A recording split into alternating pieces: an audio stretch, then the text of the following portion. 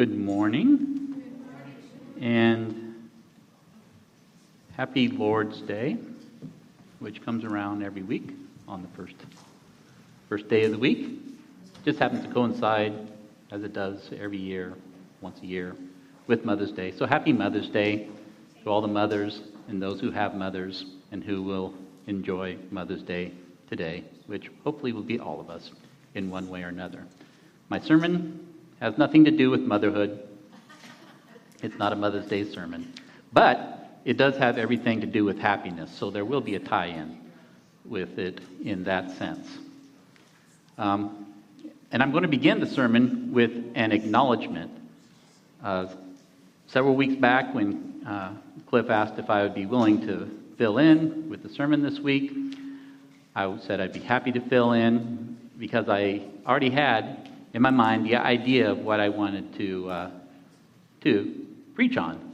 And I wasn't necessarily expecting to get an opportunity anytime soon, but when it came up, I said, sure, I'll do it. And I knew at least what it was going to be predicated upon, and that is God's infinite nature, His infinite capacities and attributes, and specifically what that means for our relationship with Him and our encouragement and joy in the face of life's disappointments and sufferings and trials, and also the hope that we have in eternal life in heaven. This is something I've been thinking about for quite some time, actually, and I was kind of excited at the opportunity to get to share some of those thoughts with you. And that meant I had to prepare a sermon, which means organizing these thoughts, making sure, first of all, that they're biblical and true and are supported by Scripture, and that my understanding and interpretation of those Scriptures that I was using to form these thoughts were at least in compliance with the historical understanding that the church had of these Scriptures. Now, this is something easy for us to do nowadays. We're not cavemen. We have the internet. We don't need a vast library in a wing of our house. We can just go to do a simple web search. So that's what I did. And one of the first links that I clicked on was an article with the title, "When the Perfect Comes, the Ever-Increasing Joy of Heaven," 1 Corinthians 13, 8 through 13. And as I began to read this rather lengthy article, I realized that the author had written down the entirety of the sermon that I was planning. And this was kind of unsettling. First of all, he's not an unknown person. He has several books, to his credit, and has served with the Gospel Coalition and serves with a very large church, and generally well known, but I had never heard of him before. And I just stumbled across this article. And so it was kind of unsettling, thinking, I'm planning out this sermon and somebody's already written the whole thing out. But I decided to just go with it, and that's why I'm beginning with an acknowledgement and crediting him with, Dr. Sam Storms, Ph.D. I am giving him full credit with what we're about to hear and consider today. That's why in your notes, in the bulletin, you'll see a link with another QR code, which all the kids are using these days, which will direct you to that article. And I strongly, strongly encourage you to read that article. And when you do, you're going to find out that most of what I'm going to be saying today is right there. And a lot of it's going to be verbatim. So that is why I'm compelled to acknowledge that he wrote it first. I'm simply going to use the row that he hoed, and I'm not going to replow the whole field. He's a much better expositor than I am. He's much more practiced at it, and his furrows are very straight. So that is why I direct you there. Speaking of the notes that you have in your bulletin, you'll notice it says worksheet on it. This is a worksheet. You don't necessarily have to take notes while I'm doing them, although while I'm talking up here. But if you want to take notes, feel free to. But this is a worksheet for you to do later on, so that after you listen to my sermon and or read the article, you can hit the books and write some stuff down, your own thoughts.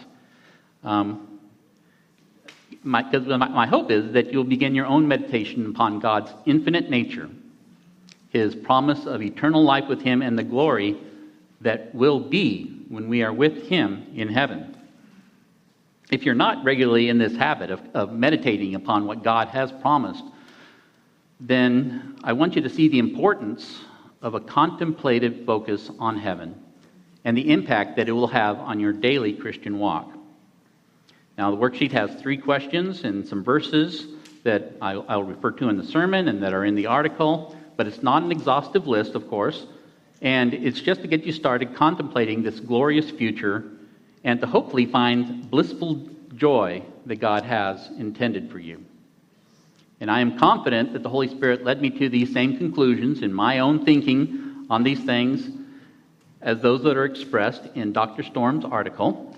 Therefore, the following I present as the testimony of 2 witnesses.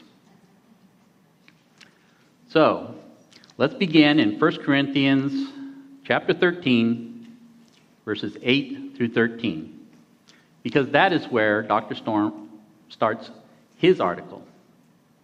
He says that we don't often recognize that that this particular passage is a description of heaven, and he's right. I hadn't at first realized it, but let's read it and figure out why he says that. Follow along with me, beginning in verse 8. Love never ends. As for prophecies, they will pass away. As for tongues, they will cease. As for knowledge, it will pass away. For we know in part, and we prophesy in part, but when the perfect comes, the partial will pass away. When I was a child, I spoke like a child. I thought like a child. I reasoned like a child. When I became a man, I gave up childish ways. For now we see in a mirror dimly, but then face to face. Now I know in part, then I shall know fully, even as I have been fully known. So now faith, hope, and love abide, these 3. But the greatest of these is love. So why exactly is this a description of heaven? Well, look at the phrase in verse 10, when the perfect comes. These verses focus our attention upon a future reality, a perfection that is not yet present. And this anticipation of what is to come, the perfection of love in heaven and all that that implies, is what Paul is pointing the Corinthian church toward as a guide for how we are to live our Christian walk and fulfill our roles in relationship with one another within the body of Christ. Remember back in chapter 13, chapter 12 in 1 Corinthians, just before this, Paul is explaining to them the purpose of spiritual gifts, that the gifts are given to us for the common good, and that they are given to each individual as the Spirit wills. But the church in Corinth had begun in their self-centeredness to squabble amongst one another and to one-up each other over this question of spiritual gifts. Paul corrects them, and he says that after correcting them and their understanding of what spiritual gifts are, he said that there is actually a more excellent way.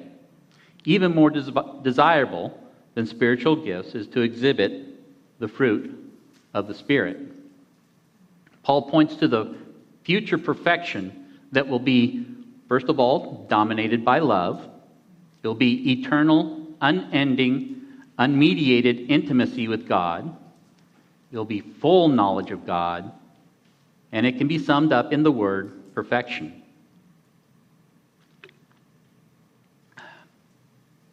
Now, clearly, this future perfection describes heaven, that time when we will see, touch, taste, smell, hear the reality of God's presence and intimacy. And we no longer need to walk by faith. We will have received all that we hope for. In heaven, faith and hope will no longer be necessary. What then awaits us in heaven when the perfect comes, as Paul says? Well, we enter into the presence of God face to face. Elsewhere in Paul's writing, he says that by looking intently at what is to come, we find our primary hope for joy. 2 Corinthians 4:16 through 18, Paul says our daily renewal is accomplished by looking to the eternal things that are unseen. In Colossians 3:1 through 4, Paul says to seek things that are above, where Christ is. Set our minds on heaven, not on the things that are on earth. Cultivate and intensify your soul's ache for heaven and its beauty now, and make it the focus of your contemplative energy now, and you will experience joy now in your present circumstance. This is why Scripture consistently exhorts us to focus our hearts and minds upon the things that are above. It is not a practice in theological speculation. Focusing on heaven will bring encouragement and renewal and joy in your daily life. Because the anticipation of heaven and all that we will experience there is in fact life-changing. Now, you may have heard the term beatific vision. The word beatific is from the Latin word beatificus, and it simply means to make happy. It is the same root word that gives us the Beatitudes from the Sermon on the Mount. Remember where Jesus said, "Blessed are the pure in heart, for they shall see God." Won't seeing God, seeing Him, make you happy? Now, in Christian theology, beatific means more precisely giving of blissful enjoyment, exalted joy, or blessedness. It is happiness to the nth degree. And when we say beatific vision, we are speaking of the direct sight of God enjoyed by the blessed in heaven. We shall see Him face to face. This should be and is our deepest hope and desire as Christians, to have intimate fellowship with our Creator. Dr. Storms expresses it this way: the essence of heaven is the vision or the beholding of God, the eternal expansion of our knowledge of God, and the ever-increasing love, joy, and delight that we will experience in God and in one another. Now, we're going to come back to this statement later on, but for now, let's examine 4 ways that the focus on heaven will have an immediate impact upon our lives. First, it frees us from excessive dependence upon earthly wealth and comfort. Now, why is this? It's because our citizenship is in heaven. In Philippians 3:20, Paul tells the Philippians, who were Roman citizens, by the way, and they had all the attendant rights and privileges of Roman citizenship. Paul tells them that their fundamental identity, the orientation of their souls, the affections of their hearts, and the focus of their minds is to be in heaven. He makes an appeal to their patriotic pride, not in Rome, not in Philippi, but to the New Jerusalem, that they should be governed by its rules, its principles, its values. Peter also writes to the church, and directing our minds away from worldly things and toward heaven. He tells us that God caused all of us to be born again to experience a heavenly hope, an imperishable inheritance. Later on in 1 Peter 1, he exhorts us to set our hope fully on the grace that will be brought to you at the revelation of Jesus Christ. Remember Abraham, Isaac, and Jacob. Hebrews chapter 11 says how they persevered, strangers and exiles in a foreign land, with the expectation of a city that has foundation, whose designer and builder is God. It is a better country, a heavenly one. Hebrews 11 is full of examples of saints who placed their faith in God for the fulfillment of His promise of eternal union with Him and dwelt as strangers and exiles on the earth. Second, our contemplative focus on heaven allows us to respond appropriately to the injustices of this life. We live every day told about the injustices that occur in the world, experiencing the injustices, seeing injustices happen on this world. But we know that God will judge every deed. Part of our heavenly joy will include the vindication of righteousness and the judgment of evil. Apart from having this eternal heavenly perspective, how are we to deal with the struggle, having to endure the ugliness and the moral deformity that is all around us?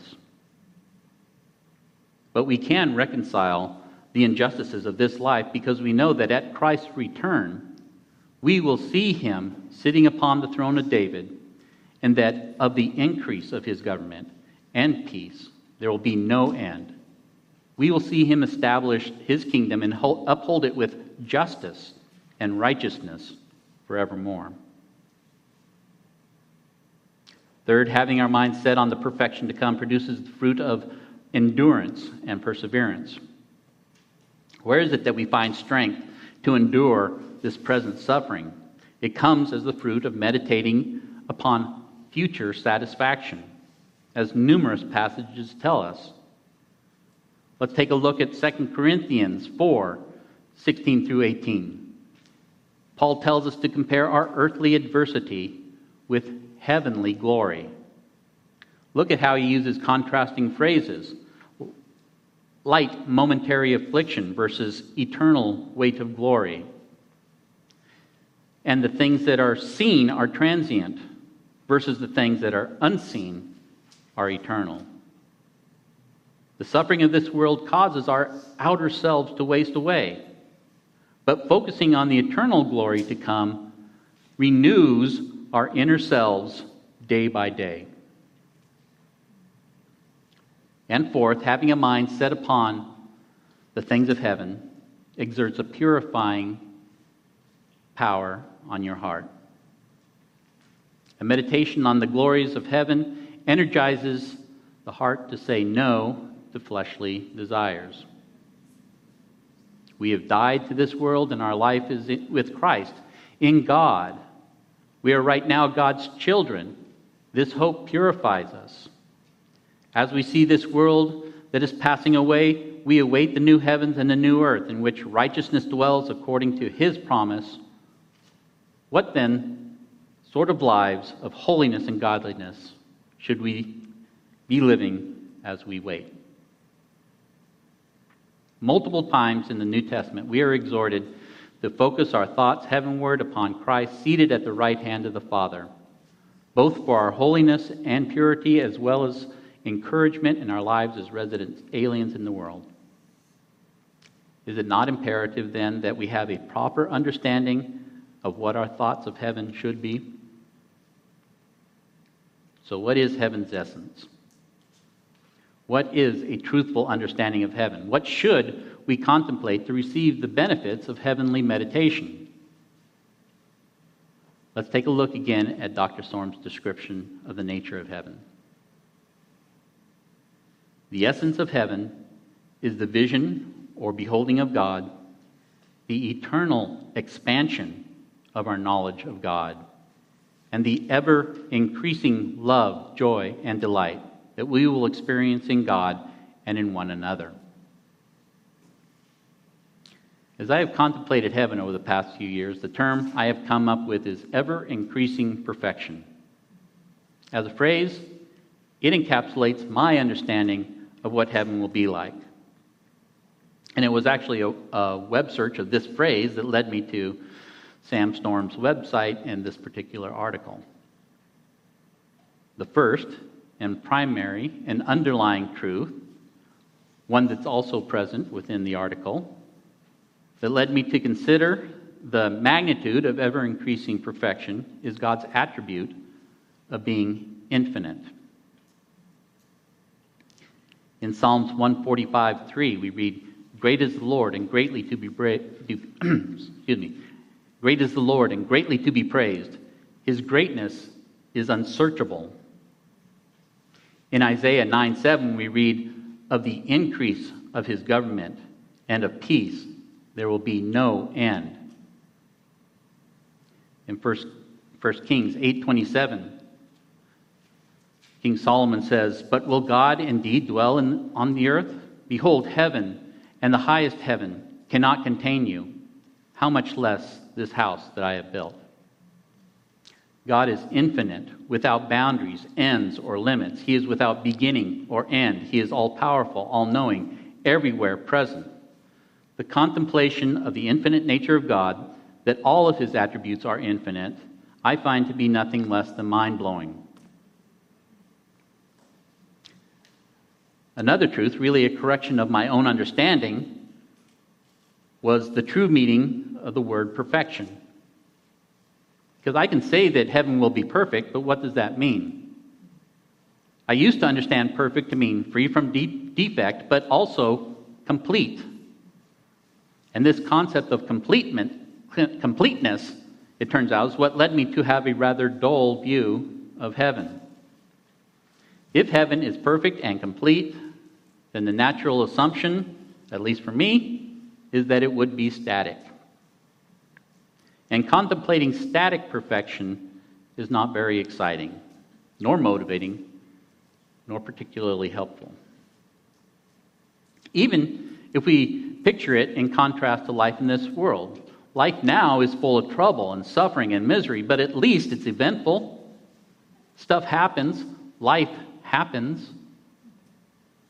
If heaven were perfect in the completed sense, the picture I got in my mind was one grand flash of excitement followed by an eternity of boredom. I mean, just think of the usual depictions that you see of heaven in popular culture, in movies, or even on Hallmark cards. It's beautiful, sure, but colorless and void.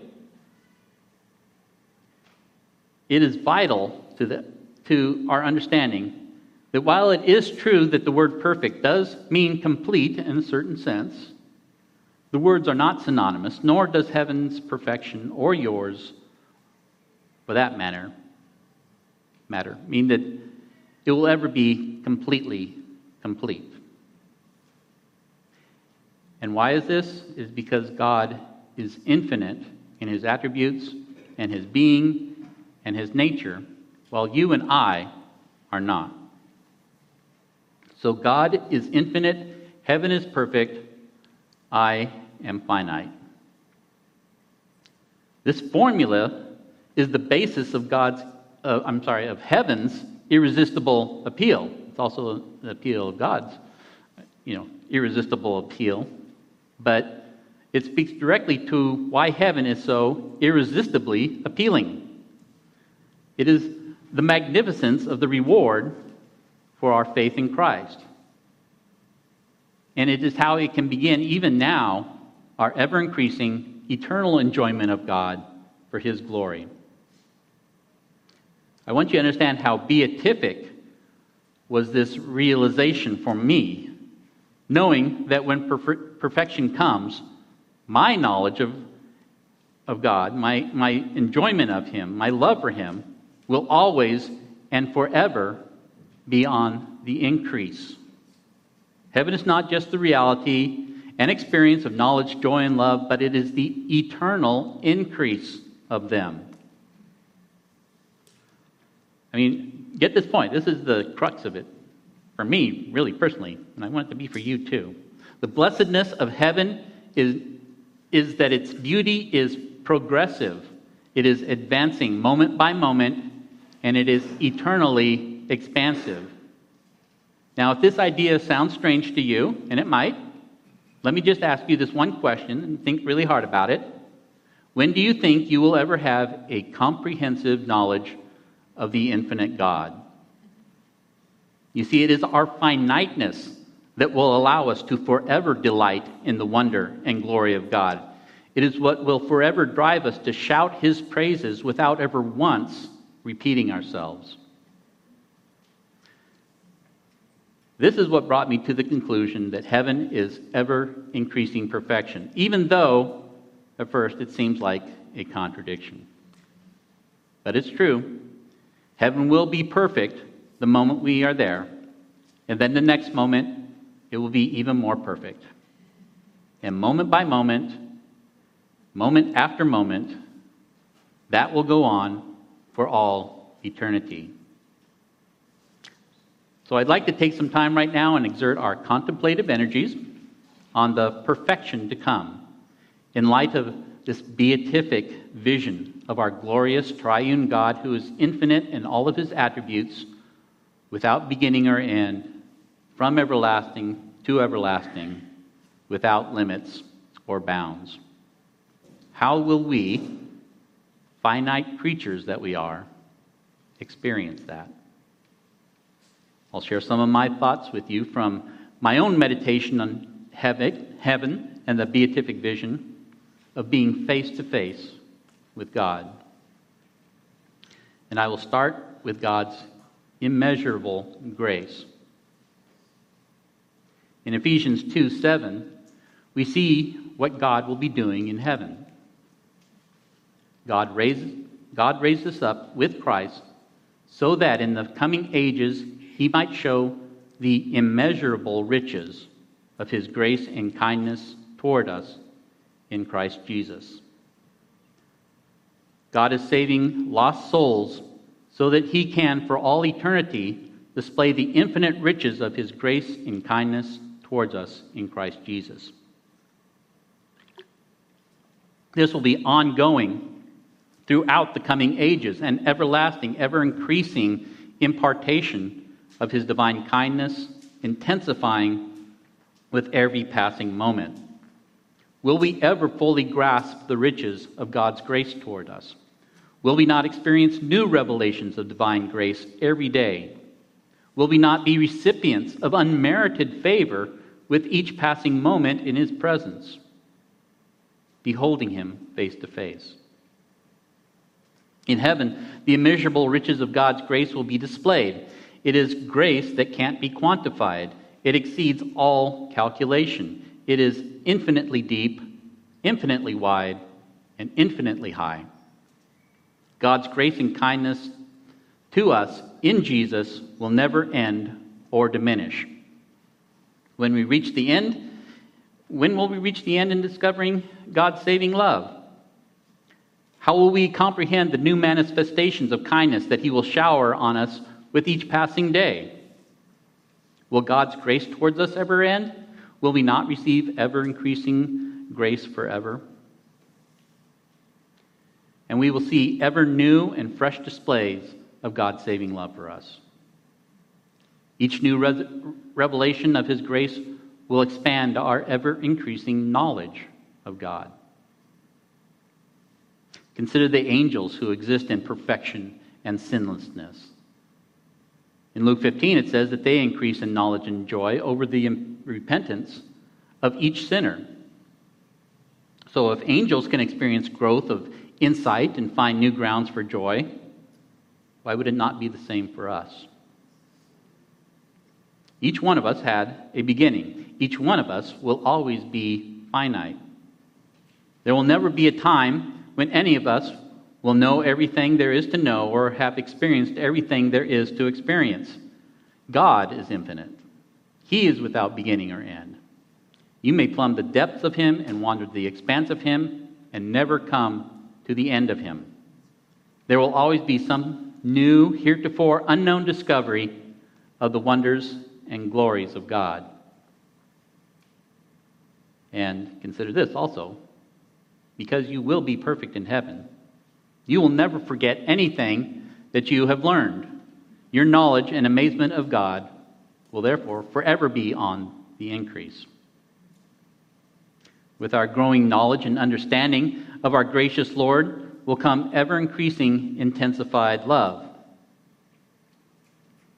The more we understand the intensity of our infinite God's love for us, the deeper we will be fascinated and affectionate towards him. As we are filled with ever-increasing knowledge, joy, and love, the more like Christ we will become.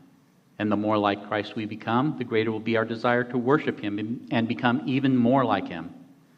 The more we desire of him, the more we will receive. We will have an ever-increasing capacity to give ever-increasing glory to God. God created us for His glory, as we are told in Isaiah 43, 6 and 7. But if God's glory is infinite, how can His finite creatures glorify Him enough? I believe that God will give us ever-increasing capacities of intellect, of sensitivity, of perception, and that these will expand in ways that we are incapable of imagining. This means that there will be growth in heaven. In heaven, my love will be free of corruption and selfishness. It will be a perfect love, but will it be as intense as possible? To say that my love for God is absolutely perfect and cannot be improved upon implies that I know everything that can be known about Him and that I know it in exhausting detail. I will have knowledge of God. That knowledge will be perfect and free from error. That is not to say that it will ever be comprehensive. Even in heaven, only God will be immutable and unchanging, while we will ever be subject to greater transformation and improvement. And this makes perfect sense. In heaven, we will be perfect the moment we are there, but that is not to say that we will be perfectly perfect. We will be perfect because we will be free from sin, free from corruption, and free from self-centeredness. But our perfection will be finite because we are finite. Our perfection can always grow and expand. We will be perfectly happy in that we will be entirely free from trouble and trial and evil. But that perfection, as strange as it may sound, is always subject to improvement. Perfection in heaven will always be by degrees because it will always be finite. And that is because we will always be finite. We will always have limits. But the delight of heaven is that it is the eternal expansion of those limits. It is an eternal life of experiencing newfound glories of God. And this growth, this ever-increasing growth, it begins now. Our growth now only continues to increase in heaven. What we do right now will count for our lives in heaven. We know we already have an eternal life through faith in Jesus Christ. We don't get a new eternal life when we get to heaven. We continue this one. That means that we can get a good start on our life in heaven even now. Our growth in Christ's likeness here on earth will continue for all eternity. God has given us already His Word. We already have His Holy Spirit to guide, teach, encourage, reveal, convict, and strengthen us and transform us into the image of Christ. We won't lose any of that when we get to heaven. But there's nothing to say that what we failed to gain of Him will instantly be provided to us when we do get to heaven. We should not think that everyone will enter heaven being equally knowledgeable, equally holy, equally ready to enjoy the wonders of God. The more you come to know Him now will carry over in your heavenly state. Scripture doesn't say that all of us will instantaneously, equally, and exhaustively be educated at our entrance into heaven. Quite the opposite, if you think about it. We're told of differing rewards for various of the saints. We know of special thrones, of crowns, special seats of honor that will be given to apostles, prophets, martyrs, and those for whom they have been set aside. Perhaps it strikes you as improper, though, to point out that there will be inequities in heaven. But people will be at differing levels of holiness, love, and joy in heaven. Even so, heaven will be a place of ever-increasing satisfaction. Now, we might struggle to grasp this in our current state of envy, covetousness, self-centeredness. But remember, everyone will be perfect in heaven, and so none of those sinful attitudes will exist. Or perhaps you might be concerned that about never attaining your full potential. Well, despite never reaching your full potential, consummating your perfection, or completing your knowledge, there will be no feelings of frustration, disappointment, or anxiety, or despair. Those are, after all, feelings of not attaining what your heart yearns for. In heaven, whatever your heart desires will be granted, for your heart will only desire what is good and holy and pleasing to God, and giving Him full honor and glory. Here, now, God limits our happiness, but He does so that we do not become dependent upon this world and fearful of leaving it, fearful of dying. He wants us to be yearning for the perfection that is yet to come. In heaven, every desire will be met with a corresponding satisfaction. Our enjoyment of God will spark new inquiries into His person, which He will reveal to us in new ways, and that will stir our hearts to greater fascination and wonder of His remaining mysteries. We will exist in ever-increasing happiness, knowing that we will ever only begun to taste the sweetness of God. Each new idea and thought and insight will open up new perceptions of beauty and delight, leaping past the limits and boundaries of what we perceive as beautiful now. Heavenly beauty will also be infinite. A new heaven and a new earth will have new colors, shades, hues, combinations, radiances. It will have new sounds and harmonies, loudnesses and quietnesses, melodies and vibrancies. It will have new smells, new tastes, new sensations. Who knows what new faculties of mind, soul, and spirit God will give us to enjoy the infinite splendors of His new creation? And if it turns out that others are more advanced in their ever-increasing perceptions of heavenly beauty and happier than we are, that itself will only serve to make us happier to see their happiness. And that brings me to the final and last implication that I'm going to share with you today. And that is our ever-increasing intimacy with one another. When the perfect comes, upon first meeting someone new, you will experience a deep, intimate, loving relationship with that other person beyond any relationship you've ever had this side of heaven. Relationships in heaven will be deeper than your relationship with your spouse, your brother, your sister, your best friend, even if they're a BFF. Even your relationship with your beloved mother. In heaven, we will rejoice in one another's happiness and joy and delight, free from sin, free from envy, free of covetousness, free of spite. And no one will be irritating in any way. We will have forgotten what irritation even is. Heaven will be dominated by love. First will be our ever-increasing love and intimacy with God, who will draw us ever deeper into Himself for all eternity. This will be the heart of each one of us.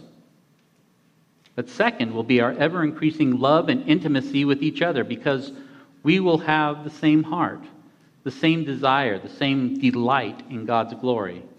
We will all be of one mind, the mind of Christ. In church, in this life, amongst brothers and sisters in Christ, we get the merest taste of this intimacy. In heaven, all barriers will be removed, and my perfected, glorified self will be free to love and rejoice in the happiness of all the other perfected and glorified selves. This thought of our intimacy with one another in heaven first occurred to me several years ago when I was writing a letter to a friend who had walked away from the faith. He had written to apologize for not attending my son Hayden's memorial service. He was deeply sorry, and he even mentioned that he would probably end up friendless himself. I wrote him back to assure him that I was saddened by his absence from the service, but I remained his friend, and I accepted wholeheartedly his apology. And I wrote this: I have known you a long time, and I care about you and love you, and at one time I considered you a brother in Christ. That meant that whatever our failings and personality faults currently besetting us, one day you and I would enjoy eternity together, perfected and bound by an intimacy unfathomable to us here. Now, I can't explain exactly what led me to write that sentence. Even as I wrote it, it struck me as a novel concept, this heavenly, unfathomable intimacy between people. It, wasn't like I set out to write the letter and to include that. The thought hadn't even occurred to me before that moment that I know of. It just seemed to fit in writing back to him. It was a new thought to me, but it's one that I have held on to and embraced and thought upon ever since. In fact, it is part of the genesis of my meditative journey of what heaven would truly be like. As I mentioned, I wrote this letter shortly after Hayden's passing in April 2017. I was beginning to give a lot of thought towards heaven. I have been raised in the church and in the Christian faith. I have been a believer from a very young age. I have always had the hope of heaven. But I can't necessarily say that it had been a source of excitement, anticipation, or joy in my life until I began to seriously meditate upon its realities, the mysteries it holds out for us. When I would think of heaven in the past, often I would picture immobility and passivity. Peaceful, tranquil, beautiful, but stationary, unchanging. It seems blasphemous to me now, but the best word to describe my prior thoughts of heaven is stagnation. But none of those mental pictures were remotely biblical. Imagining where Hayden is right now, I begin to picture, as best I can, what God has prepared for those who love him. You know what's amazing about this? 1 Corinthians 2:9 tells us the heart of man cannot even imagine what God has prepared for us. The following verses go on to tell us that such things are only revealed by the Holy Spirit who guides us in interpreting these spiritual truths.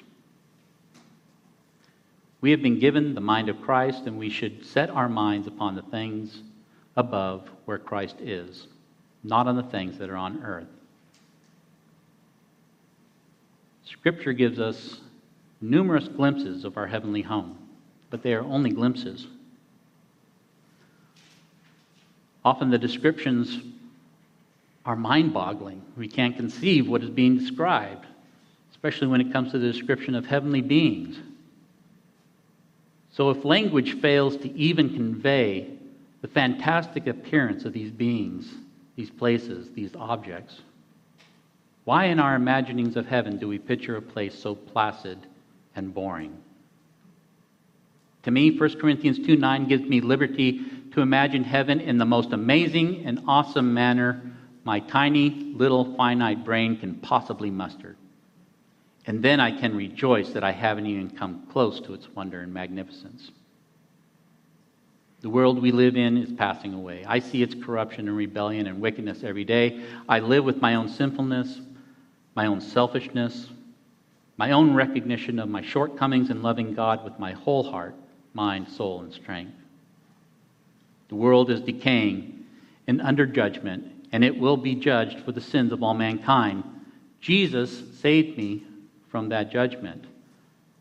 But I am not just saved from judgment.